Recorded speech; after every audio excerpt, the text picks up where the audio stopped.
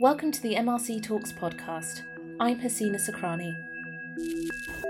In our 2019 Career Inspiration series, we're bringing you 12 stories from inspiring scientists who are working to improve lives through medical research. Each month, we talk to a different scientist to find out how they got there and what makes them tick. This month, Isabel Harding talks to Professor Fiona Watt. She's the director of the Centre for Stem Cells and Regenerative Medicine at King's College London and the executive chair of the Medical Research Council. I always say there's nothing wrong with being wrong. We can design the experiment, we can do it properly. It doesn't give us the result we expected, but it's still informative.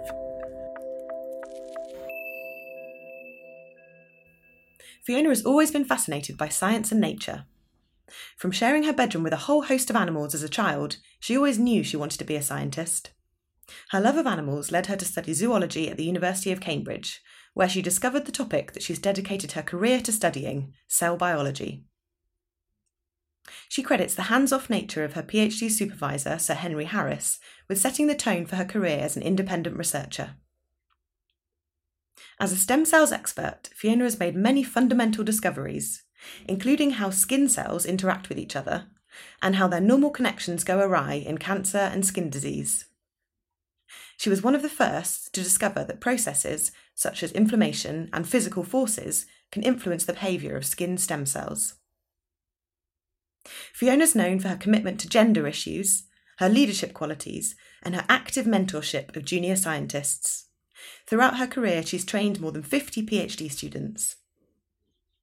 As the Talent and Skills Lead for UK Research and Innovation, her key piece of advice for junior researchers is to take control of your own career. My name is Fiona Watt. I'm Executive Chair of the Medical Research Council. And you're also a scientist, so how do you describe your research to your friends and family? As well as running the MRC, I'm on secondment from King's College London, where I'm a professor and I run a lab that studies stem cells. Very briefly, can you describe your career journey so far, how you got to this place? I grew up in Scotland, in Edinburgh. I went to Cambridge University, where I really fell in love with cell biology. Then I did my PhD in Oxford. I went to America for a couple of years to MIT, and that was where I first became interested in studying stem cells in the skin. I came back to Britain and I set up a lab in Kennedy Institute of Rheumatology. After a few years, I moved to an institute that was called the Imperial Cancer Research Fund. That's now part of the Francis Crick Institute. From there, I went to Cambridge for a couple of years, where I helped set up a cancer institute and a stem cell institute. And then in 2012, I moved to the top of Guy's Hospital Tower to set up a new research centre there. I definitely was not looking for another job, and the attraction of the MRC job is that this is such an exciting time to be a scientist in Britain that I couldn't possibly pass up the opportunity. And looking back, is there a time when you first knew that you wanted to be a scientist? I always wanted to be a scientist. I can't remember any time as a child when I didn't want to be a scientist. So as a small child, I would had my bedroom was full of tanks of newts and frogs and toads. I had goldfish. We had dogs, guinea pigs, rabbits. I've always loved animals, and I became really keen to pursue an interest in science. I would also say that in our family there was a strong feeling that what you worked at should benefit other people. So I volunteered as a child with in a home for people with disabilities. And so I've always wanted to combine my love of science with practical benefit. You're internationally recognised in your field for studying the stem cells of healthy and diseased skin. What's your most exciting finding to date? That's a really hard question to answer. I remember when I first discovered a simple method to purify stem cells from the skin. That was certainly very exciting.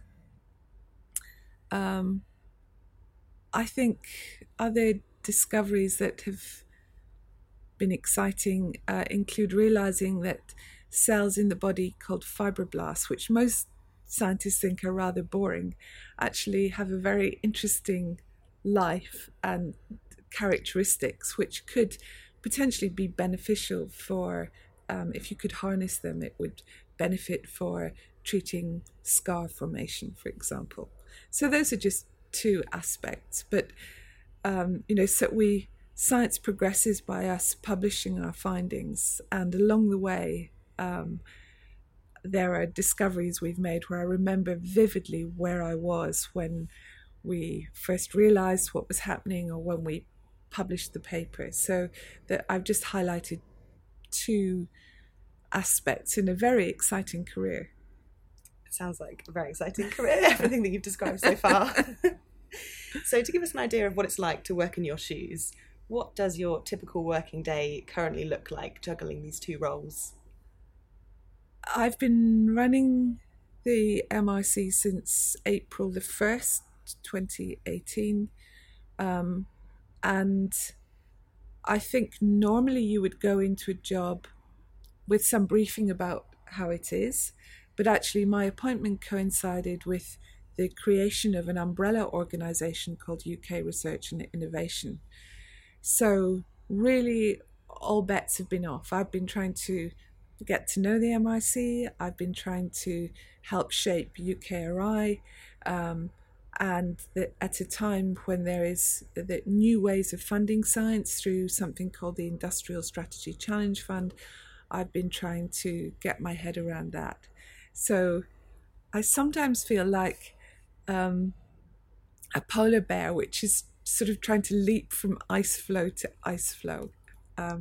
But so the short answer is there is no typical working day at the moment, but it's never boring.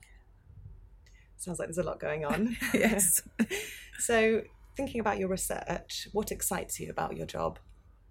I have a passion for discovering how stem cells function in the skin and also in tumours. So I'm excited by finding the answers to problems that I set. I'm not doing the experiments myself anymore, but I love it when we get together as scientists in the team and we go through the data. So often it's, I did this experiment, it did not give the result I expected. Troubleshooting, why might that be? And sometimes it takes a while to dawn on you really what is going on. So probably there are fewer aha moments and more kind of a slow realization that you're onto something exciting. And I love it when we sit down and we say, these are the results.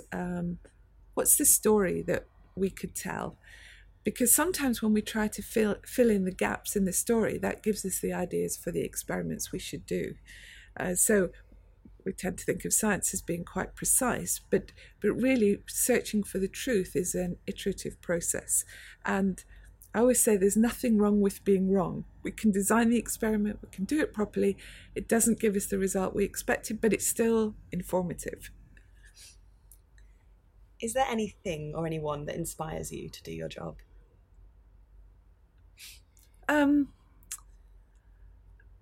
Scientists often talk about having mentors who were important to them along the way. I would say that I've never had any particular mentor. I think starting out, my PhD advisor, Henry Harris, was a good person to work with because he was always more interested in his own experiments than mine. But that kind of discussion, which would often happen quite late in the evening, where he was telling me his latest results, that was exciting. When I went to Boston and I worked with a man called Howard Green, he was really a visionary. And so learning from him, understanding science was good.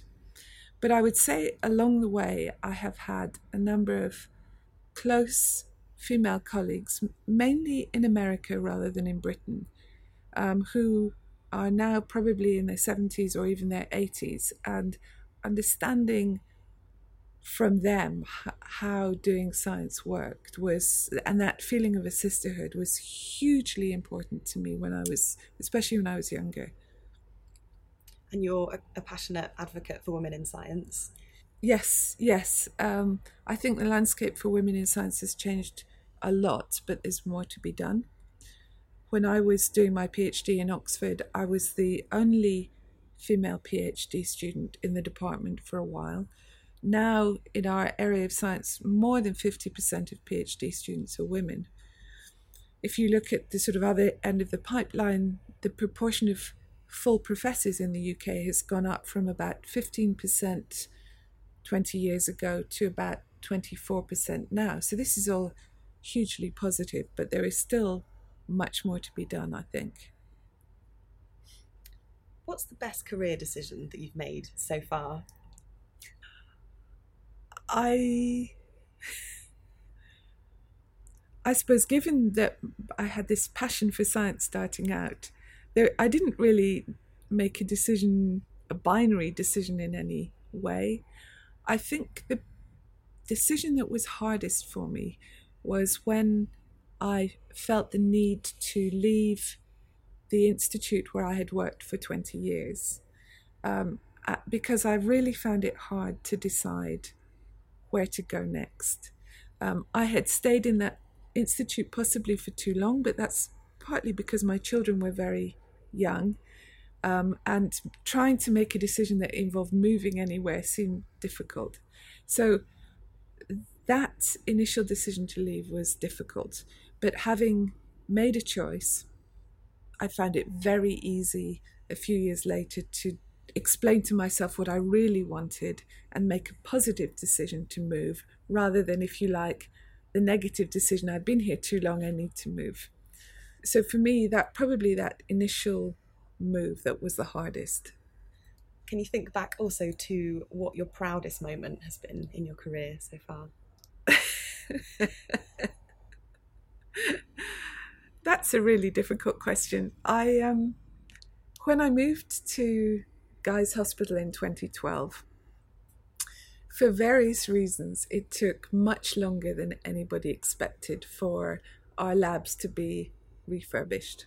It was a multi-million-pound project, and for the next 2 years or more, we were working in a building site and often mopping up floods that were coming from the ceiling or various places like that.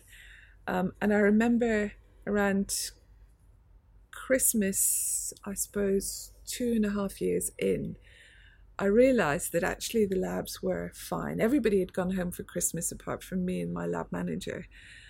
And we realised that we had finally done it. And I burst into tears as I got into the lift to go home that night. So that was a very emotional moment. Was I proud?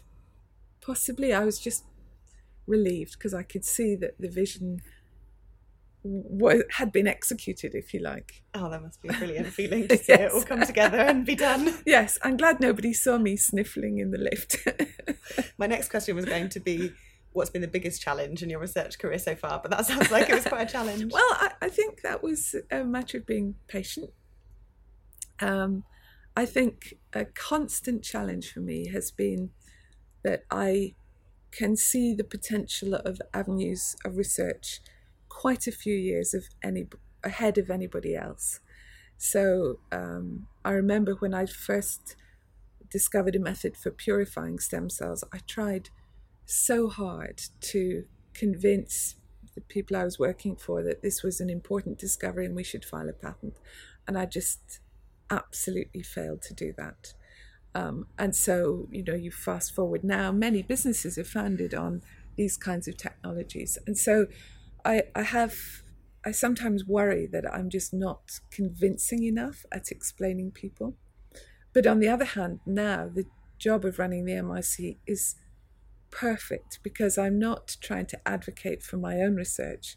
I'm advocating for the whole sector. And the colleagues who work for the MIC or who we fund are so wonderful and imaginative that in a way those early frustrations have dissolved.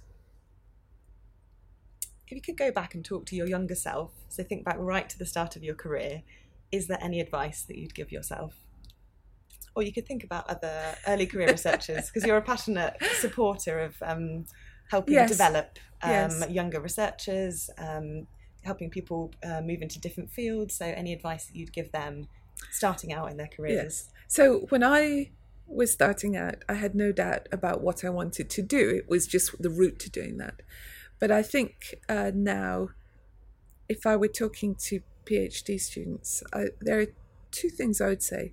One is that it's no longer the case that you choose an academic career or do something else. We're seeing so much flexibility within a career that a PhD could equip you to work in government, for example. You might decide to work in a large pharmaceutical company or in a biotech company, but I truly believe that you can flip backwards and forwards in a way that wasn't possible when I was starting out. And then the other thing I would say is to people like the young me, if you want to do science, you can think of lots of reasons why it's hard, it maybe doesn't pay very well, it's uncertain.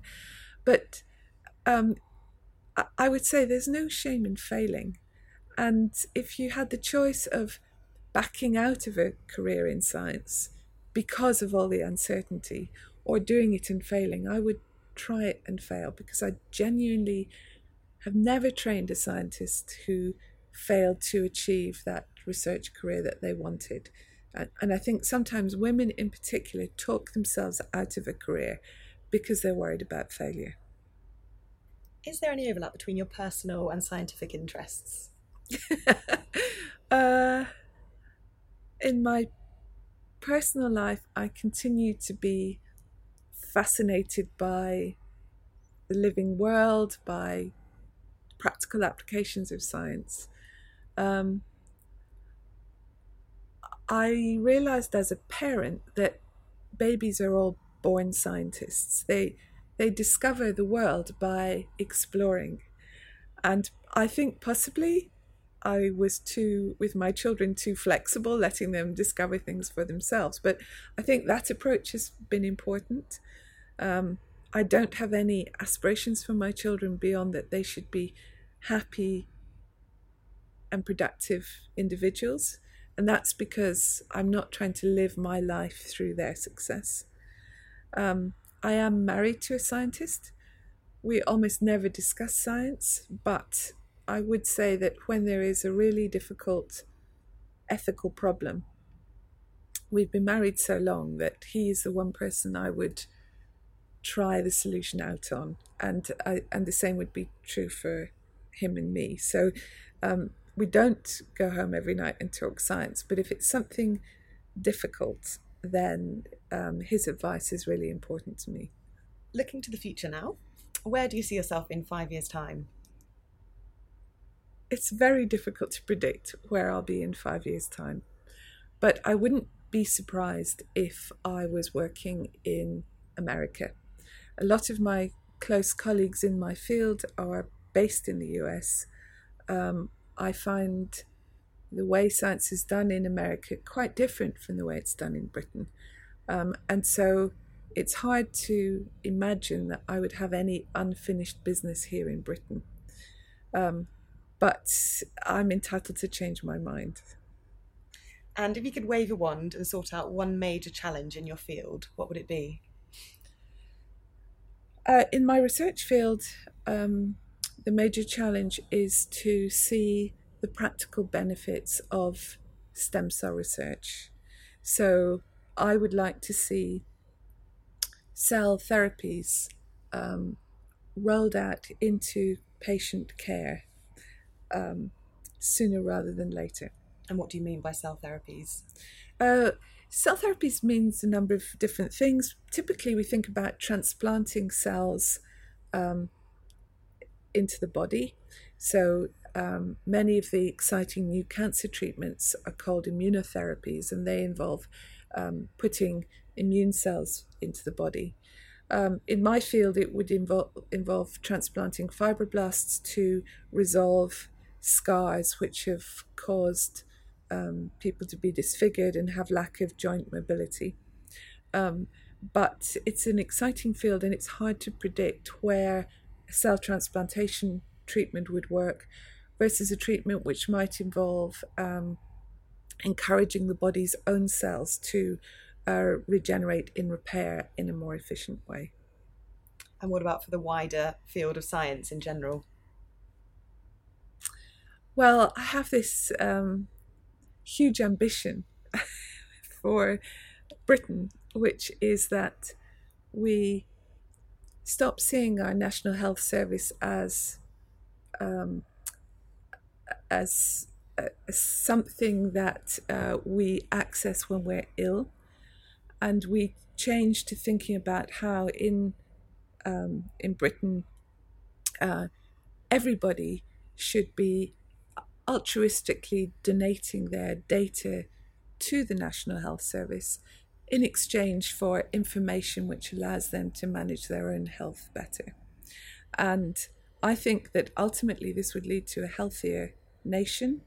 It would reduce the burden on the National Health Service, and it would bring together scientists across all aspects, from medical research,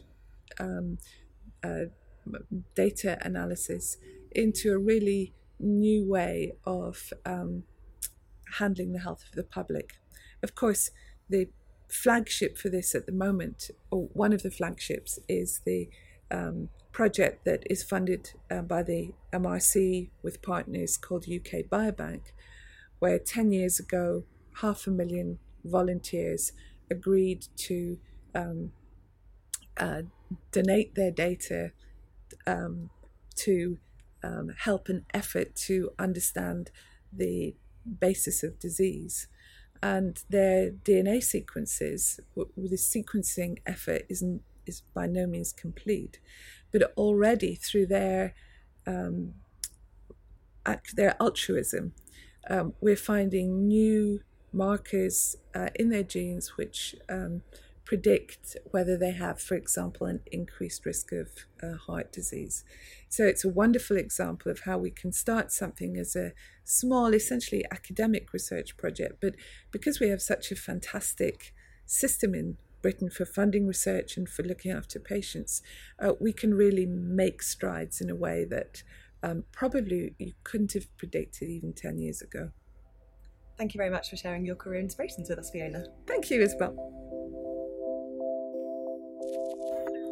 Look out for more of Fiona's work on our blog, mrc.ukri.org/blog.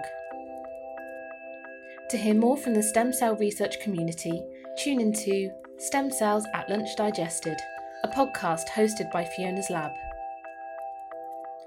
For more information about biomedical career options, check out our map at mrc.ukri.org/interactive framework.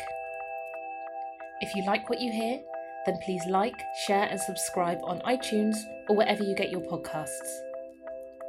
Send us your feedback via Twitter at @the_MRC or on Facebook, we're MRC Comms. Tune in to our next episode to hear from technology specialist Mark Scahill on why you should never be afraid to embrace change in your career. This episode was produced by Isabel Harding and presented and edited by Hasina Sakrani. Thanks for listening.